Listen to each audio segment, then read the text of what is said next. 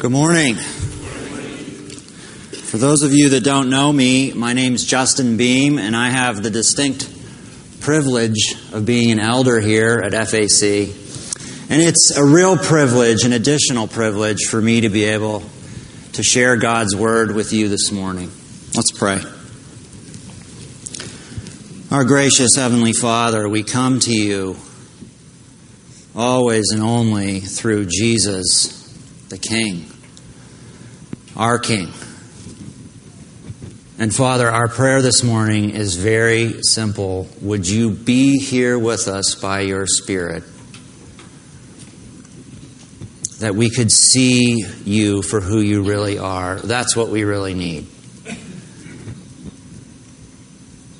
Anything less than that will just not do. Would you be here by your Spirit? Father, we commit these moments into your hands. In Jesus' name, amen. Have you ever been a part of a really big, really loud, really excited crowd where you could say, after the fact, you could say, man, that place was electric? Have you ever been part of something like that? Maybe it was a concert. Maybe it was a worship service at a church. Maybe it was a sporting event. Have you ever been part of something like that? Probably most of us in here at one point or another have been a part of something that just felt like it was so much bigger than us. And it's easy to get swept up in that. Tens of thousands of people all doing the same thing, cheering the same words. You know, we live in a culture in this country that is just full of events like this, don't we? And just as an example, between the months of September and December in this country, every Sunday afternoon we see this. And not just in one or two places, all across the whole country. What do people get together in these giant, loud, excited crowds to do? Watch football. And I love it. Lots of people love it. You ever been part of something like that where it's just so loud? It's so exciting. You just get swept up in it. But let's not talk about, oh yeah, football crowds, that's exciting, and keep it kind of theoretical out there. Let's talk about something personal. How about Browns, Steelers? Yeah, that's right. Browns, Steelers, late season game, playoff implications.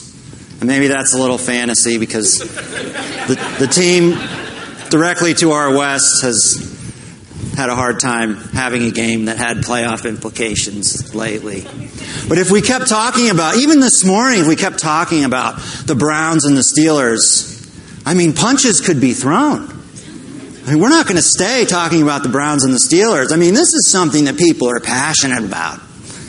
Okay, well, think of that. Think of that kind of intensity in a crowd, tens of thousands of people.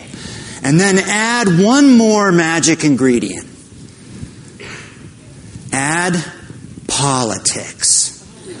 Oh, yeah. Now we've got a ticking time bomb.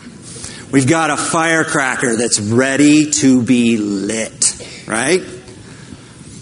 Let's turn in our Bibles to a crowd scene like that.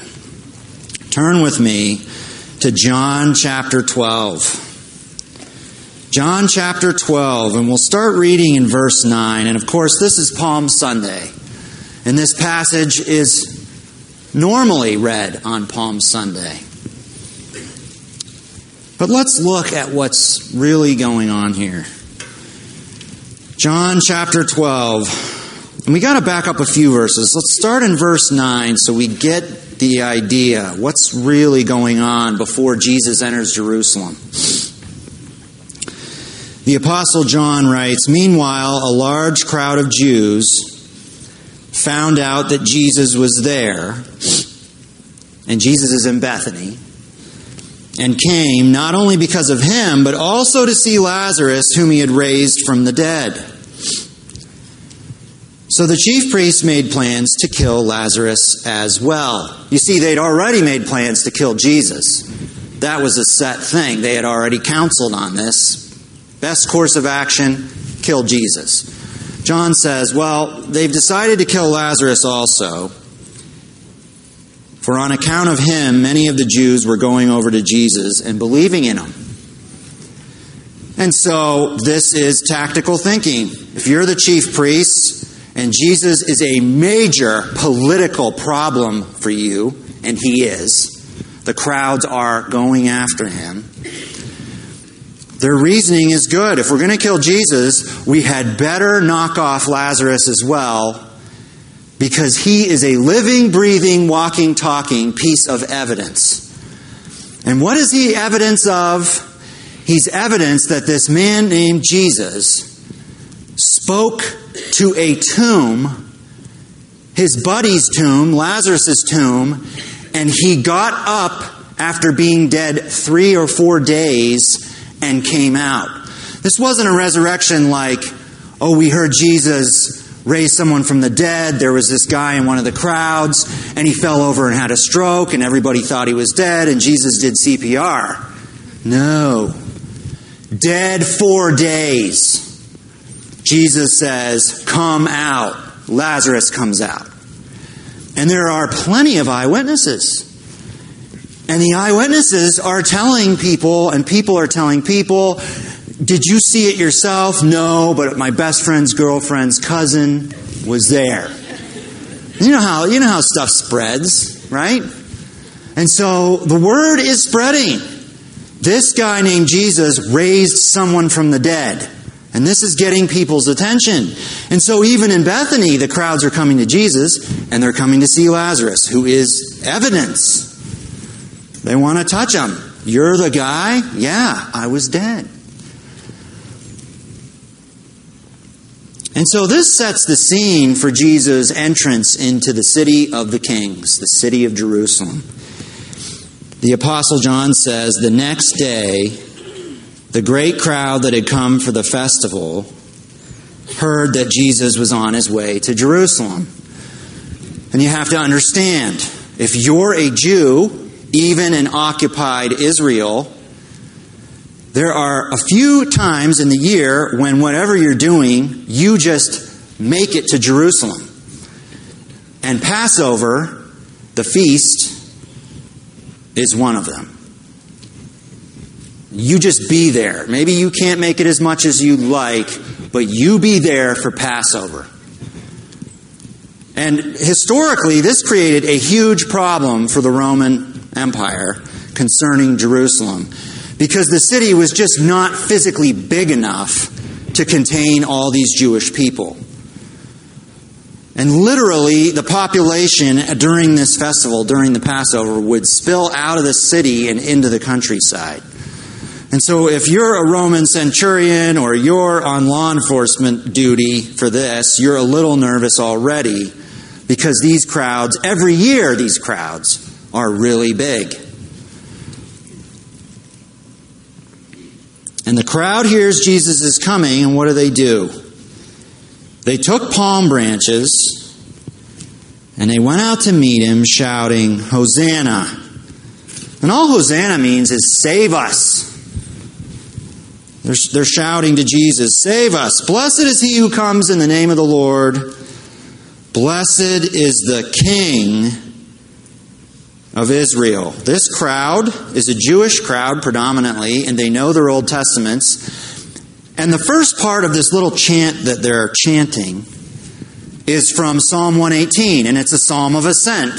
So in days gone by, a victorious king of Israel, if he came back, maybe there'd be a crowd singing this for him.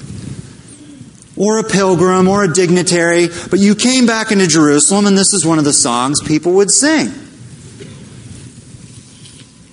And then the crowd adds a line. And it's an Old Testament line, but it's not in Psalm 118.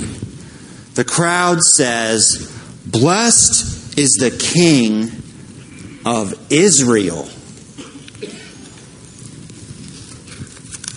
In John's Gospel, this idea of Jesus as king to this point in chapter 12 is basically non-existent. There's only one other time the Apostle John has written anything about Jesus being king prior to this. And it's way back in chapter 1, and Jesus is calling one of his disciples, Nathanael, and Nathanael says, "You're the Son of God, you're the King of Israel." But it hasn't been this predominant theme. It hasn't been, if you're reading through John, you don't go, "Oh, well, one of the main points of this book is that Jesus is the King of Israel." But then this crowd says this. And from this point on in your gospel, the Gospel of John, Jesus the King becomes the predominant theme. And this is where it starts. And this mob is going nuts. They are juiced for this. Here's this man coming in, and they are politically charged. And they are thinking thoughts like, is this the king who was to come from the line of David and defeat all our enemies? Is this the guy? Is this the Messiah? Is this the great king, this man? Is he going to raise an army? Is he going to kick those no good, nasty Romans out of here? Even the palm branches that they're waving are political. You go back and look into this, and palm branches have become a symbol of Jewish nationalism. So it's a political statement. They're saying, "Hail the new king." And what's powerful and what's amazing is Jesus' response to this crowd. Jesus' response is perfect, just like everything else Jesus does. It's perfect. He doesn't tell the crowds, "Be quiet, you don't know what you're talking about." They don't know what they're talking about. They're taking words on their lips that are doctrinally sound, and they are right, and they are true. He's the King of Kings. He's far greater than what this crowd thinks he is. But they don't know what they're doing. They're political. But Jesus doesn't tell them, "You guys be quiet. You can't say that. You can't call me a king." The Romans will have a really big hard time about this. Don't do that. That's not what he does. And in some of the other Gospels, we see that the Pharisees come to Jesus at this point. And remember this story? And they say, "Jesus, you got to tell these people to be quiet. Do you hear what they're saying? This could be bad news for everybody." You remember Jesus' answer? It's not, "Oh, sorry, fellas. Sorry. I'll try to get them calmed down." Remember Jesus' answer? He says, "If these people don't worship me right now, the rocks will start worshiping me." And Jesus was right to accept that worship because he's the king. This is the second person of the Trinity, the Almighty God, come down in human flesh. And he deserves this worship. So he doesn't tell them to be quiet. That would have been wrong. But what does he do? John tells us. Jesus speaks something without saying any words, far more powerful than anything he could have tried to scream at this crowd. And John tells us his response, verse 14. Jesus found a young donkey, and he sat on it. As it is written, "Do not be afraid, daughter Zion. See, your king is coming, seated on a donkey's colt." That's the big message Jesus gives to this raucous crowd. He gets on a donkey, and he rides in. And to many of us, this doesn't mean anything because we don't ride donkeys and we don't ride horses. There's no significance to us in this culture. But John quotes the prophet Zechariah. Real quick, let's read in context how John sees the significance of Jesus getting on a donkey. Turn with me quickly. Let's read Zechariah chapter 9 and verse 9. Rejoice greatly, daughter Zion. Shout, daughter of Jerusalem. See, your king comes to you, righteous and victorious, lowly. You hear that? Lowly and riding on a donkey, on a colt, the foal of a donkey. I will take away the chariots from Ephraim and the war horses from Jerusalem, and the battle bow will be broken. He will proclaim peace to the nations. His rule will extend from sea to sea and from the river to the ends of the earth. As for you, because of the blood of my covenant with you, I will free your prisoners from the waterless pit.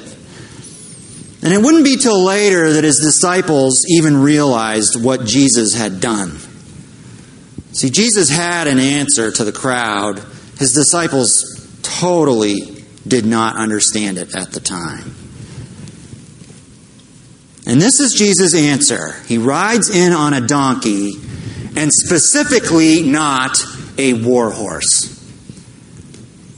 You know why? Because Jesus is not a politician. And praise God that he's not.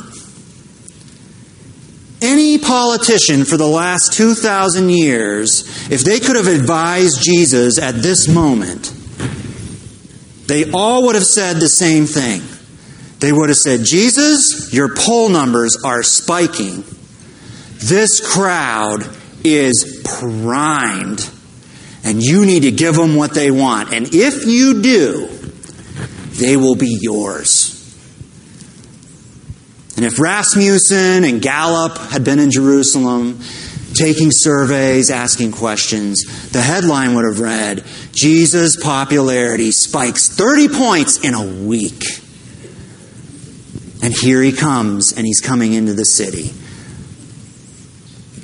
Good political move, Jesus would have said, go, run out. He would have told one of his disciples, run out and find the biggest sword you can find. And bring it to me, and somebody else go get a big war horse. I mean, the most regal, kingly-looking animal you can find. And if Jesus were a politician, if he would have been politically motivated in his mission, he would have got on that horse with a sword. And you know what? The crowd would have gone nuts for him. D.A. Carson, who's one of the greatest, most respected living New Testament theologians and scholars. D.A. Carson had this to say about this event, about Jesus. He says, he does not enter Jerusalem on a war horse, which would have whipped the political aspirations of the vast crowds into insurrectionist frenzy. In other words, if Jesus rides in there on a mighty steed, this crowd gets violent. I mean, they'll try to make him the king. And they've done that before in the Gospel of John. But Carson says, but he chooses to present himself as the king who comes in peace, gentle, and riding on a donkey. And Jesus in this scene, imagine it, tens of thousands waving palm branches. Jesus in this scene is the only person in the whole crowd who knows why he's there. You see, he's not there to do magic tricks for the crowd, and he's not there to raise an army, and he's not there to sit on a royal golden throne, and he's not there to kick the Romans out. That's what the crowd wanted, but he's not there for that. Our Lord comes as the great King of peace from Zechariah, lowly, humble, riding on a donkey. And he comes for a kingdom that is far, far greater than anything this crowd could have ever imagined. He comes for a kingdom that expands beyond Jerusalem, beyond the geographical borders of Israel, beyond the known world of Rome. What did Zechariah say? The King of Peace's kingdom will spread over the whole earth. And that's the kingdom he's here for. And not only the whole earth, but stretching into the future, thousands of years. That's his kingdom. And Jesus has locked on to his target. His whole life is about one thing. And he has locked on to it. He's not letting go. He hasn't come to the city of kings for a throne. He hasn't come for a crown of gold. He has not come riding a big war horse with thousands and thousands of raging, fanatic followers that he could say anything and they would do it. He hasn't come there for that. Because he's come here for something so far greater, he's come here just for the one thing. You know what it is? He's come to this city to die.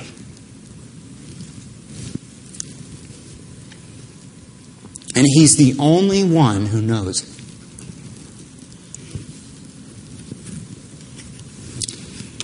He's tried to tell his disciples, we find in the other Gospels, they couldn't even comprehend. He must be talking about something else. Of course, he's not going to die. He's not going to die. You see, I think our Lord was very, very lonely on this day. As he approached Jerusalem, the city of kings, there's this sharp contrast between the crowd and Jesus. The crowd wants a political savior to throw the Romans out and be the new king from the line of David. And you know what Jesus has on his mind? Death. His own death on a Roman cross. No one gets it. If you could take a snapshot of this picture, Jesus riding in, the palm branches and the shouting. If you could just take one snapshot of this and make a painting or blow the picture up, I think there would be one title that would be really appropriate on Palm Sunday. You know what it is? Jesus, alone again in a crowd.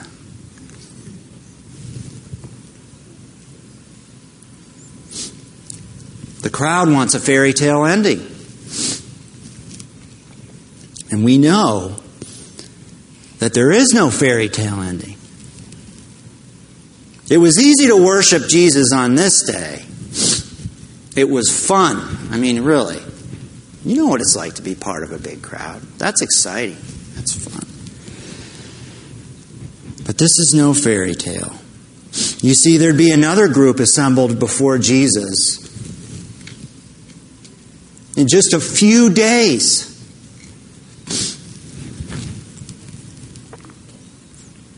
You know what that group would be yelling? After this triumphant entry. And they're calling him the King of Israel. You know what this next group, in just a few days, is going to be screaming to Pontius Pilate? Give us Barabbas.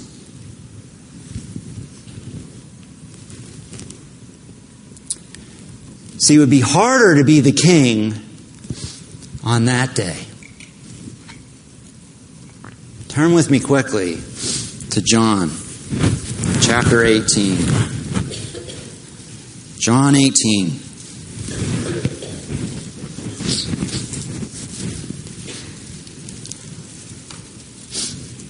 John 18. Let's pick up reading in verse 33. Pilate then went back inside the palace, summoned Jesus and asked him. Now listen to the language Pilate uses.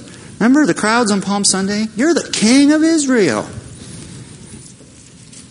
Pilate asked him, are you the King of the Jews? Is that your own idea, Jesus asked, or did others talk to you about me? Am I a Jew? Pilate replied. Your own people and chief priests handed you over to me. What is it you have done?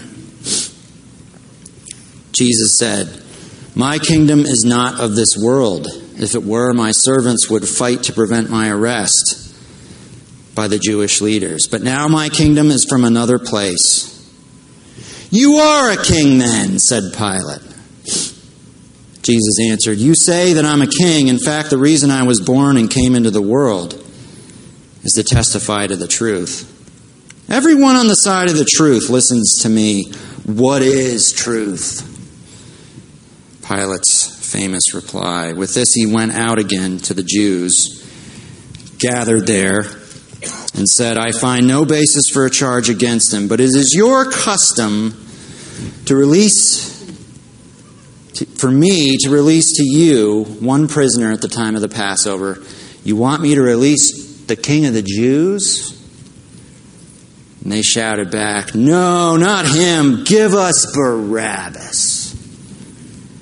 Now Barabbas had taken part in an uprising. Then Pilate took Jesus and had him flogged. The soldiers twisted together a crown of thorns and put it on his head. There would be a coronation in the city of the kings just a few days from this Palm Sunday. But it wasn't the crown that the crowd thought it would be. It wasn't a stately, royal, golden crown, was it? The King of Kings and Lord of Lords would have a crown of long thorns pushed down onto his defenseless head. And blood would have been running down his face. Oh, there was a coronation. But it wasn't the one that crowd thought it would be. They clothed him in a purple robe and went up to him again and again, saying, Hail, King of the Jews! And they slapped him in the face. And instead of sitting on a mighty throne in the city of kings, a throne made of gold and ruling over his subjects, the King of glory is nailed to a couple pieces of wood and taken outside the city and murdered like a piece of scum, like a scumbag. See, the Jews would have got that. Gentiles, kill them out of the city. That's where the trash goes.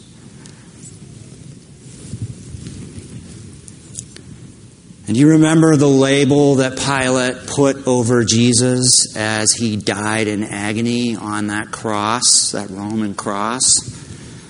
Remember what it said? Jesus of Nazareth, the King of the Jews.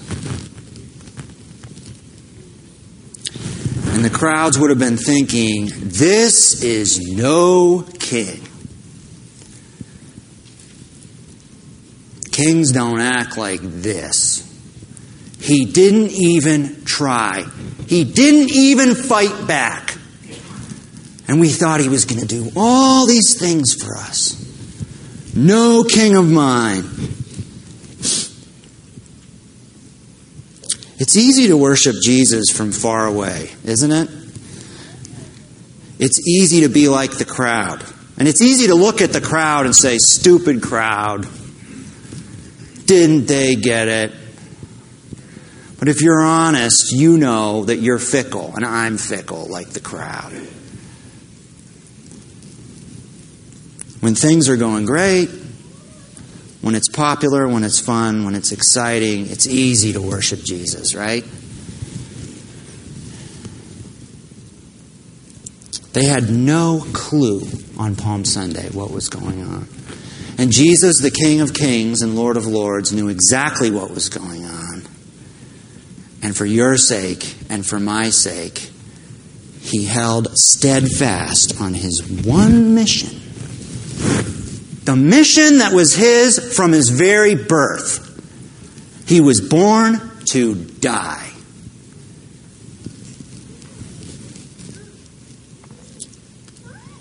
Aren't you glad Jesus didn't come here to be a politician? I sure am. You know, Jesus knows suffering. And he knows embarrassment. He knows hunger and thirst and poverty and shame. He knows torture. He knows brokenheartedness. And he knows of all the people who have ever lived, he knows loneliness. Probably in the biggest way. But you see, this is what makes him such a good king. For a bunch of sinners like us. Because Jesus isn't a good king when it's Palm Sunday and the crowds are going wild and everything's roses and your life is great. He's the king that day, but that's easy. You know, this makes Jesus a really good king for you and for me on the worst day of our lives. Because he knows exactly what it's like to be trampled on and misunderstood and mocked and spit on and lonely and out of money and out of time and out of energy and just scorned and rejected. Makes me so glad that he's my king. He gets it. He's no politician. He's not kissing babies and saying whatever people want to hear and putting on a show. He's the polar opposite of that. He's as real as you are on your worst day. And I praise him for it.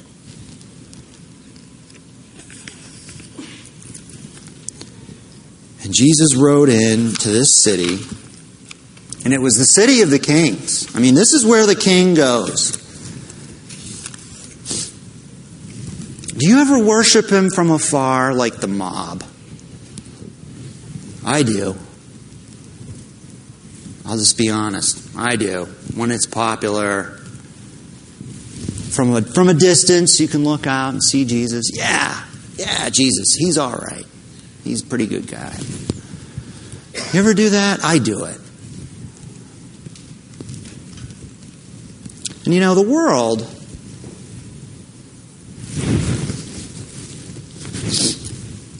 doesn't a lot of times hate Jesus like we think they do. Generally speaking, the world likes him, even those who don't know him. At a distance. I like his teaching. I like his psychological counsel. I like that he liked the poor. He was into helping the poor economically. He was a nice guy. He hung out with people who were rejected. People like that. You could go to an atheist and say, what do you think about Jesus' Sermon on the Mount? You know what he would say? He would say, well, I'm an atheist. I don't believe any of this other stuff's true, but that's great psychological counseling advice. I mean, everybody knows that. The tests have been done. The studies have been conducted. I like his teaching. It's easy to like him out there. But when he's on a cross with a crown of thorns,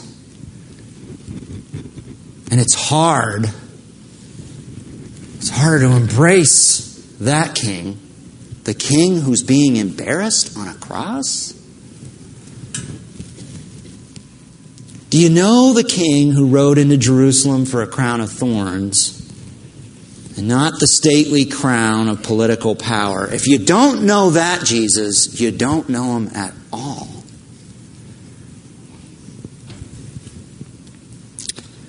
But this isn't the end of the story here in John chapter 12. The closing chapters of Jesus' life are the most horrible, and they are, by all means, the most wonderful.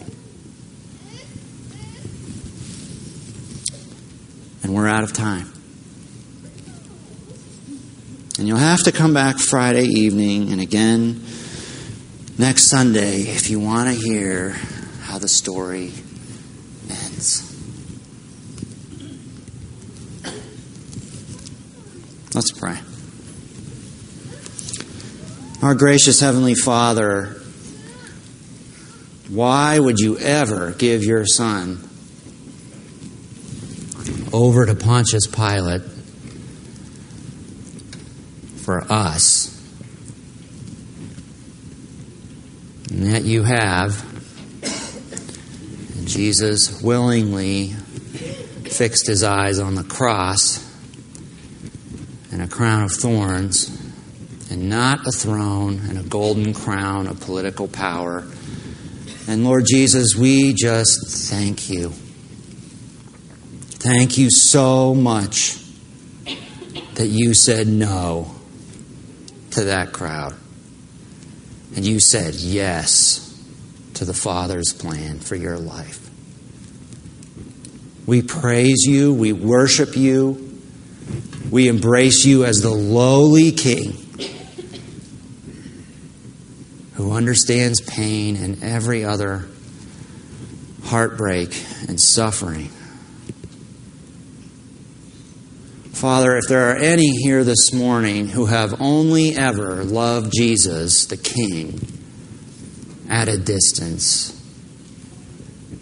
and not up close and personal, not the King with the crown of thorns on a cross, Lord, would you draw them by your Spirit? Would you open their eyes and their ears that they could see the glory of the greatest King who ever lived, Jesus Christ, the Son of God. And we thank you, Lord, that putting our faith in you, we find a King who sympathizes with us, who washes us of all our sin, past, present, and future, who pays the penalty for all that sin, who clothes us in a robe of righteousness and brings us into your family. Thank you, Lord. Don't let us love you from a distance. Don't let us be like this crowd. Lord, forgive us when we worship from afar. We do it. When we come to Jesus for the party on Sunday, but then turn away when it gets more difficult to be his disciple. Forgive us, Lord. We've all been there. Father, would you seal this word to our hearts? Would you bless us this week? Would all the hype of Easter be silenced? That we could see Jesus. That Friday night we could remember his excruciating passion and death. And that Sunday we could rejoice that the King of Kings is alive and well and risen, King forever. And we long for the day, Lord Jesus, because we know you will come on a war horse with the armies of heaven behind you, with a name, King of Kings and Lord of Lords. Oh, hasten that day that you would come and the whole world would bow the knee before you, the humble King who died for his subjects. And it's in Jesus' name that we pray. Amen. You're dismissed. Have a good rest.